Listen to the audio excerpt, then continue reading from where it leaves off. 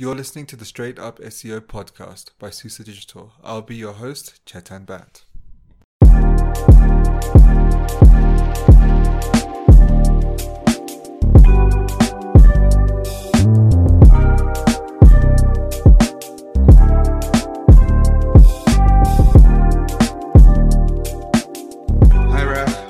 It's a pleasure to have you both on the podcast today. Raf, for everyone listening, is the head of business development at SEO Digital, and Will is the CEO. And so I think this is a fantastic opportunity to have a candid conversation about SEO sales and hopefully gather some really interesting insights into what SEO sales entail and the challenges and maybe the unknown unknowns. For all of us listening. So maybe I'll just open this up to a question about starting off with the challenges of SEO sales. What are the common challenges in communicating the value of SEO or SEO sales in general? What do you find are normally, I guess, Raf, what do you find normally the challenges with this? The challenge, I mean, there are general challenges that people find, and then there are challenges that are kind of specific to us. But I'd say we're in a bit of a unique position, but where the people who come through to us are a bit more savvy.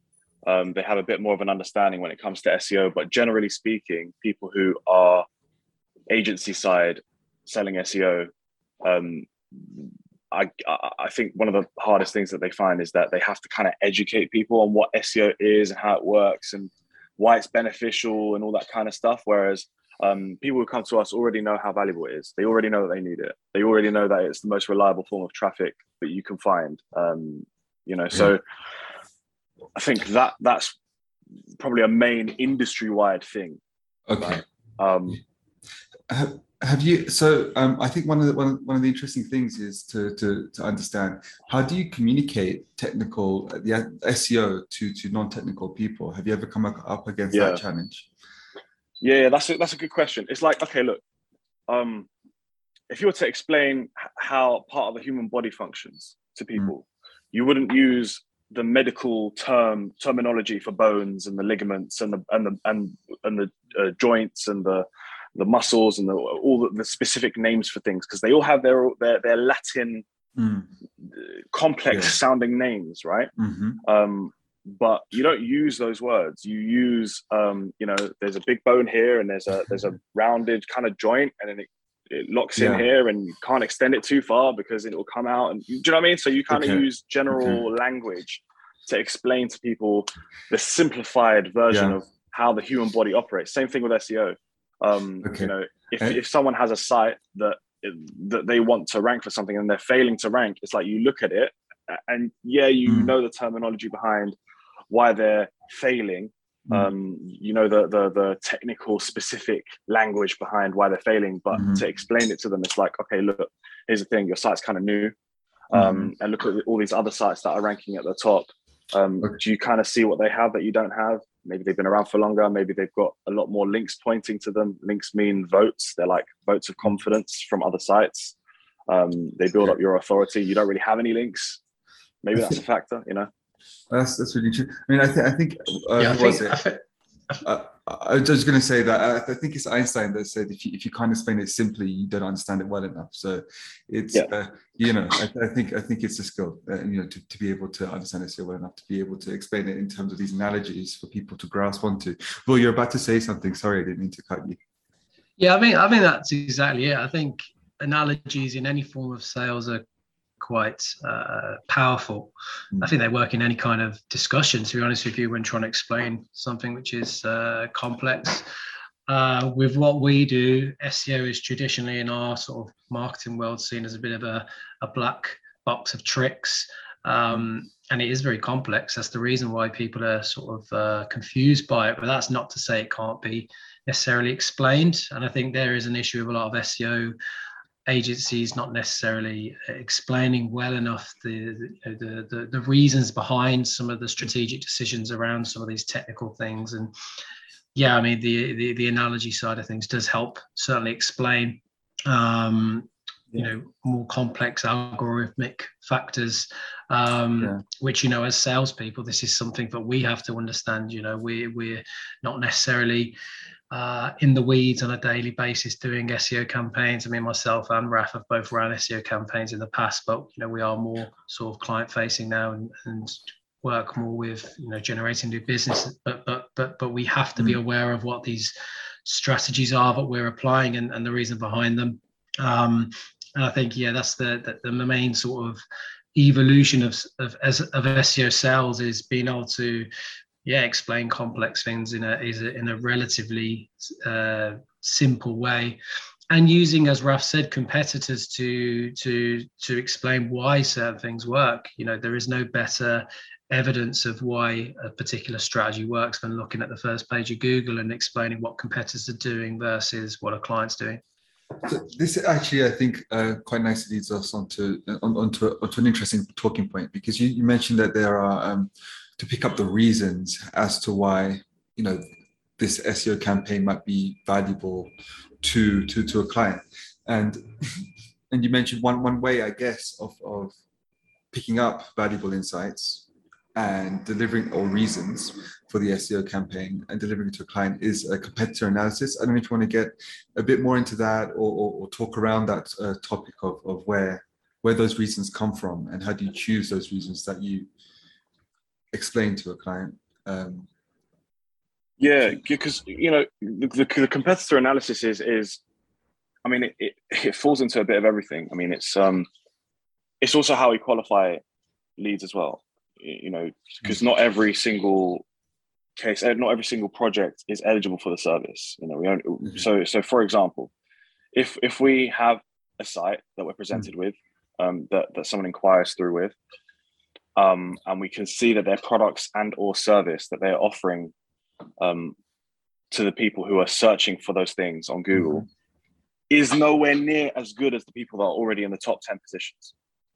They're just poor in terms of their offerings, and they don't add any value to the market, to the people who are searching those keywords. That wouldn't be a project that we would prefer to take on. We only prefer to take on sites where it's a legit business that, they have a great setup, great product, great service.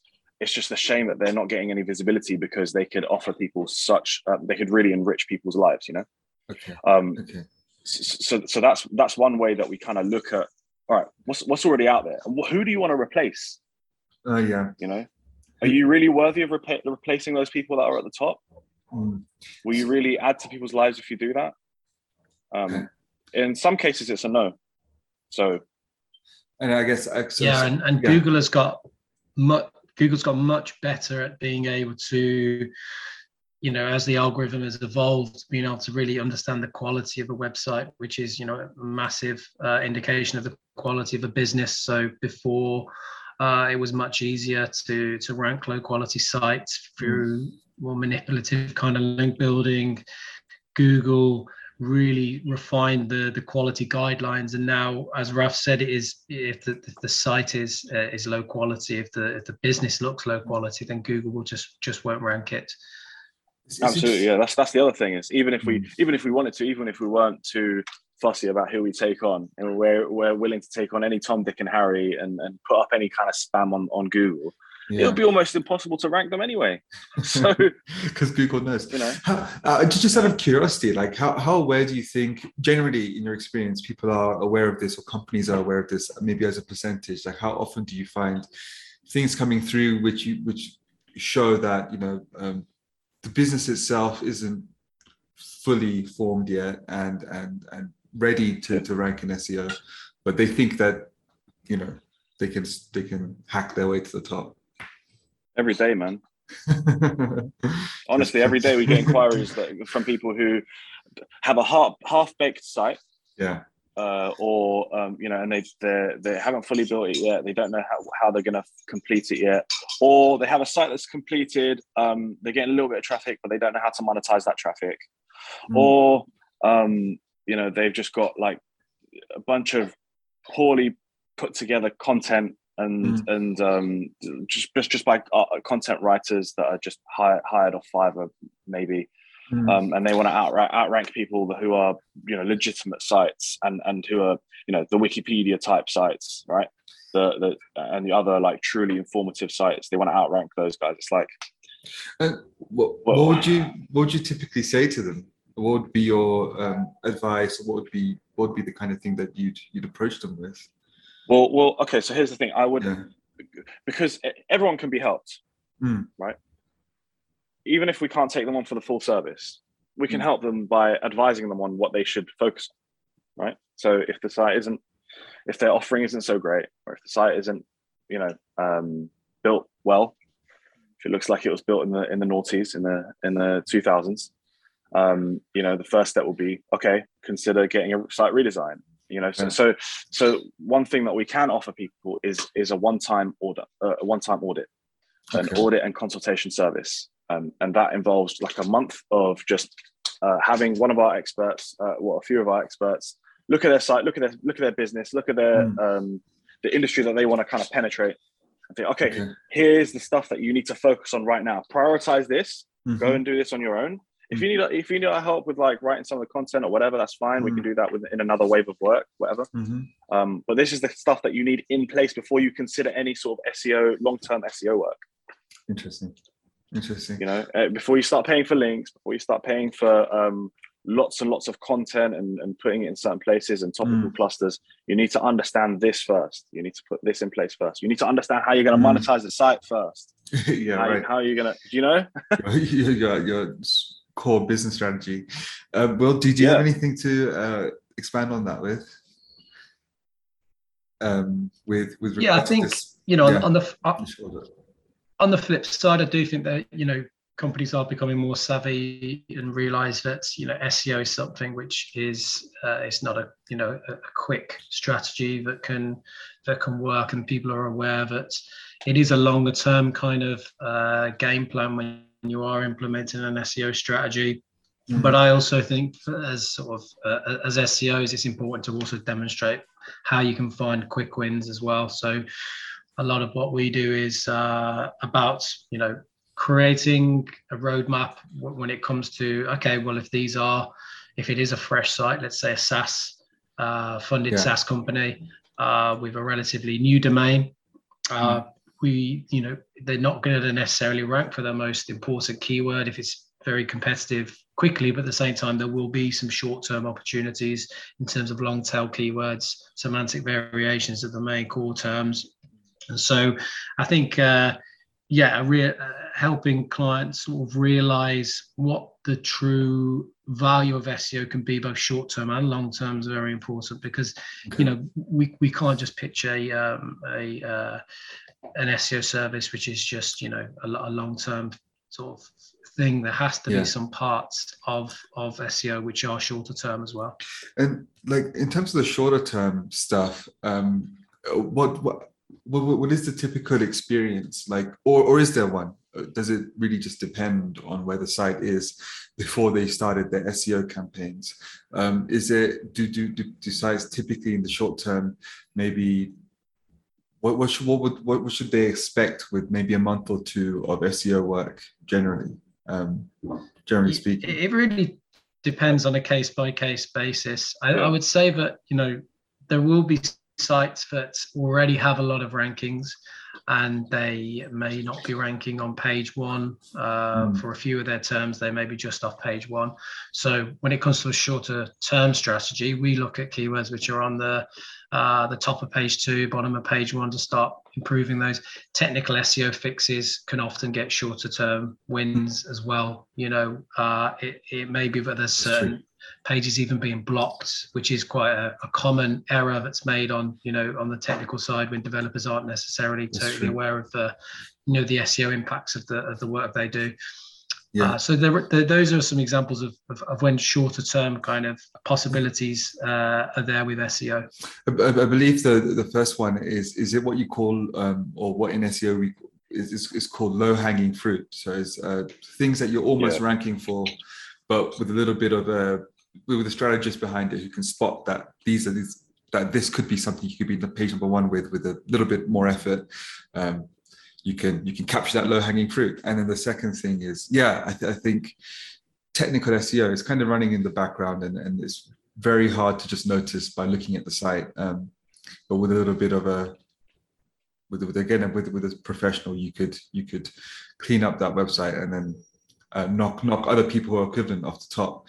Is that the kind of thing that we're the low-hanging fruit thing is so it's important to like really clarify what that is, because a lot of people think that it's just low dangling, low effort things that need to be done in order to achieve those short-term results. However, getting from page 8 to page 2 of Google is a lot easier than getting from page 2 to top of page 1. Okay. Even though it's a shorter distance to travel. Okay. There's a lot more effort required. There's a lot more fine-tuning. There's a lot more specialist focus that is required to get a site to jump from page 2 to top of page 1. That's interesting. Particularly if you look at the top ranking sites, top ranking pages, you'll understand why. There's a great deal of effort. There's a huge difference. That's like the upper echelons, and there's a huge difference between how those sites are structured, how those pages are structured, and how the client's page and site is structured. So when we say low-hanging fruit, it's important to understand that, yes, it is close to the top. However, it's not just going to take just a little bit of work to get them up to the top of page 1. It's going to take quite a bit of work, but that is the focus area, because once we do get that keyword because it's already there, it's already almost there, but it will take some specialist work, which is hard and difficult, but it will be worth it, because that's the thing. What's the jump in traffic typically from page 2 to like the top half of page 1? Well, they say that the best place to hide a dead body is on page 2 of Google. So if you're ranking below page 1, it's you're not. The podcast just took a turn. It's going to be below 1%, right? The click-through rate is going to be, I think, something like below 1% click-through rate if you're below position 8. Below position 8, and I think position 1 is like 40%. I think it depends. It varies from industry, from niche to niche. But position 1 is like 40%. 2 is like 20, and so on and so on and so on. Logarithmic. Yeah. Go on, Will. And I think it's also interesting with Google, with the way Google works now, is although you may be at the bottom 2 and there's potentially 10 places up for grabs on the first page. In actual fact, it may not be 10 places on the first page that are available, because Google likes to have varied results on the first page. So if you're, wanting to rank for, Nike sneakers, Nike trainers, it may be that 5 of the 10 first page spots are taken up with fashion blogs, and it's just five positions have been dedicated for actual stores. And this is again going back to the competitor analysis section, is we start to look at, what kinds of sites are ranking on the first page, and if it is mainly blog sort of informational kind of posts which are ranking, then we apply that. We say to the client, well, your product pages need more content, there needs to be more information, so that essentially it appears not just like a business product page, but actually like an informational site. So it's the way Google is sort of ranking sites now, part of that reverse engineering element we do is to actually look at what kinds of pages are ranking, because you don't necessarily want to just be fighting for 2 slots on the first page, because 2 slots are dedicated to product pages. You may want to try and fight for the full 10 by adding more kind of content, so that you're seen as an informational site as well as a business. That's incredible. And by any chance, is it possible that Google, even though you got a top 10, that they test other sites to be in the top 10? So it's like actually there's a top 20, or doesn't it work like that? There's a lot of randomness built into the algorithm, and I mean, bear in mind there's literally hundreds of algorithm updates annually. There are some big core updates, but normally shake up the industry sort of every sort of 2 to 4 times a year. Yeah. But I think they are often testing and tweaking small things where you see sort of movement within the first pages when, you know, it may be that nothing has changed on a website for a while, but there's been some updates which have sort of, you know, moved things around, but then that turbulence kind of just goes back to normal, and then the SERPs level out again. And how does SUSO keep up with all these updates? Because if it's really that many, is there a way that you guys keep up with what's important, what's changing as time goes? I think the best way to do it is to try and preempt where the algorithm is going. I think that's an essential part of SEO. Is you can't foresee where the algorithm, when and what will happen with an algorithm update, but you can see the pattern of the way that the Google's guidelines have been refined, and there's certain foundational elements of the algorithm, such as, you know, link building. It's still a keyword based algorithm. It still uses links to index pages. It's still a text based crawler. So knowing that there's only going to be so many large shifts that will be made from within these algorithm updates, but, you know, we have a really technical team, and, you know, these guys often come with programmer backgrounds, so it's our company for us to think more like Google developers than like SEOs. So therefore we're doing a lot of reverse engineering and preempting where the algorithm's going, but normally there is a lot of chatter in the community whenever there are big core algorithm updates, and there's a lot of sharing of information. You know, SEOs do help each other out when it comes to trying to spot patterns, but you know, it can be anything from content based to links based. But, you know, I think the best case scenario is to not worry too much about algorithm updates and actually look forward to them, because if you are doing SEO properly, you should, you know, really be increasing. Raf right there was exactly. Yeah, this is the thing, because if you're just worried about algorithmic updates, you're just going to be chasing your tail the whole time. You know, like Will said, it's spotting patterns, but it's patterns over time, and it's patterns over a course of like 5, 6, 7 years of what Google has kind of been moving towards. And I know that searcher intent actually changes. The actual searcher intent changes over time as the user or the searcher kind of evolves with the technology and the way that they search and all that kind of stuff. But as long as you kind of align, you understand what the searcher is looking for and how Google has the searcher within their best interest as a priority to satisfy their intent as a priority. As long as you have that at the forefront of your mind, you should be fine in terms of staying ahead of algorithmic updates. Like there are in May 2022, for example, May this year, there was a product reviews update, and I was talking to a client about that, or not a potential client about that, who's potentially going to come on board with us, and because they dropped massively that specific month, and there were 3 different changes that we saw that were announced. But the thing that I think impacted him in particular was the product reviews update, and it's demonstrating that you have ample knowledge around that product in order for you to rank properly for it. So it's not just having a product that you list and say, hey, here are the details, blah, blah, blah, here's to buy it. And you actually have to show that you have descriptive information on what that product is, what it's about, all that kind of stuff. And that's only within specific niches. So it's like Will said, like Google likes to show variation sometimes, but also it understands how deep you should kind of dive into the information presented around a particular product or service or topic. And in some cases it's the opposite. A lot of people that are searching certain things, they don't want to know about your life story. They just want to know quick information about a thing that they're searching for, maybe inquire through, and that's it. You know, so as long as you align yourself with like what logically speaking someone is looking for when they're typing something, and you align your site with that, you should more or less be on the right track. I think this is sounding to me like Google isn't isn't, there's two levels of Google. It's like a person. Underneath, there might be a whole bunch of, black box things happening. Like, you don't know what I'm thinking right now, but at the same time, you know that I'm a person and you know how to treat me, basically.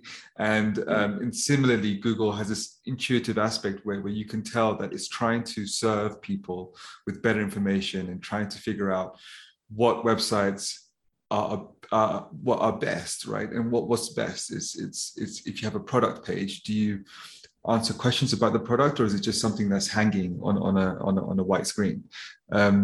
Seems as in like there's some intuitive aspect to this. Yeah. I mean, it's put simply, Google is a conduit of information, and every algorithmic update enhances its ability to be a conduit of information. It's a conduit between the provider of the information and the consumer of information. The consumer of information. That's really interesting. Well, and any other thoughts on this front? Or I think just taking this all back to the the topic of sales. I think essentially this is what SEO sales is all about. It's about having these kinds of conversations, because ultimately, a company needs to be able to demonstrate their awareness of how the algorithm is working, where the algorithm is going, how it can help a business. And I think these kind of frank and honest conversations sometimes lead clients to realize, okay, well, maybe SEO isn't for me. If it's going to be a case of me having to add all of this content, this isn't something which is something that I want to be changing my website to be able to. It could be like, I don't know, use a design agency as an example. They have a flashy website that's really cool looking, and by adding all of this content, they may think that maybe this isn't a channel that they necessarily want to start pushing. But I think that's fine. I think as with regards to what we do, SEO, we want clients to be aware of exactly what they're getting themselves into as in terms of the channel, but it's it is technical. It was going to require collaboration. It's going to require a lot of competitor analysis and applying strategies from competitors that are working. But I think that is a better way to start a campaign than being sort of holding your cards close to your chest. Okay, that's very, very, very cool. Any I guess concluding thoughts, Raf, or on this topic of summarized really well. I think that is, and I think from a couple of other interesting insights are that through this conversation is that there's a few other components to SEO, or even components that should be in place before you start it. And I think it's interesting that you guys engage with a client and might provide them with this advice to get them. Well, as you said, I think it's the initial audit is what you called it. And the idea that there are short-term opportunities and long-term opportunities, and the short-term ones do, like, so let's say on page 2 is where you bury dead body, and on page 1 you kind of see that logarithmic increase up to the top, and kind of just understanding basically what the opportunity is, what the insights could be, what they look like. I mean, I think this is interesting for anyone listening and wondering how exactly what's exactly in SEO for me, and I guess that's part of sales too.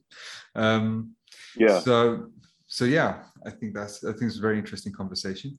And that light audit that I think what you're talking about here is to give them a quick audit and quick analysis before they come on board. That light audit is it's more for us to kind of understand generally how much work will need to be involved in this project, what kind of caliber of project this is, how much of a mess is it, and kind of more of a to kind of illuminate the landscape that they're in as well, like who they're competing against, what kind of work needs to be done. But it's not going to tell us exactly what work is going to be done as part of the campaign. What tells us that, and we're doing kind of a unique thing here, but what tells us that is the discovery month that we do as part of the first month of work. We found that has allowed us to almost with surgical precision be able to outline what needs to be what the resource needs to actually be funneled into in terms of deliverables from month 2 onwards. So the first month will be to map out and create a blueprint of exactly what the site needs based on tons of hours of analysis, researching to competitors, and so on and so on and so on. And then month 2 is where we finely tune exactly how we're going to use that budget. So minimal budget is wasted, and more of the budget is used on moving the needle, basically, as opposed to just kind of doing things because we think it might work. Right. You know? Right. That's really interesting. That's really interesting too. I think that's really valuable too. Okay, so I mean, Will, do you have any other things to add to Discovery Month and its ability to? No, I think it's quite a unique way of running the service. I think more and more agencies are doing this. They're you know, there's only so much detail a proposal, for instance, can go into. You know, proposals are great, obviously, for demonstrating capabilities, for showing some initial insights, for building, through a dialogue and through continued sort of conversation around proposals, sort of understanding more on a personal level about who you're going to work with. But that month 1 really is where you take away the speculation element of things like forecasting, and you start to, really drill down into specific KPIs, and as Raf mentioned, not wasting any budget, making sure that budget is used in the priority areas, because SEO it's complex because there's so many factors involved. It's not just links, it's also content, it's also technical, which will you need developers to implement a lot of the technical SEO strategy. So I think it's more and more agencies are, not just in SEO, but more and more agencies are approaching the campaigns in this kind of way. And I think, SEO, is perfect for that kind of approach. Okay. The thing is, I do agree. I think, fair enough. Maybe more and more agencies are doing it like this, but I honestly do think that we're early adopters of this kind of way of doing SEO, where it's like, first month is the discovery month, and we don't give you the specific roadmap until that's done and everything like that. Because the reason why I say that is that there are still some cases where I present our style and this, the whole setup, it's discovery month, and the full service happens like this, blah, blah, blah.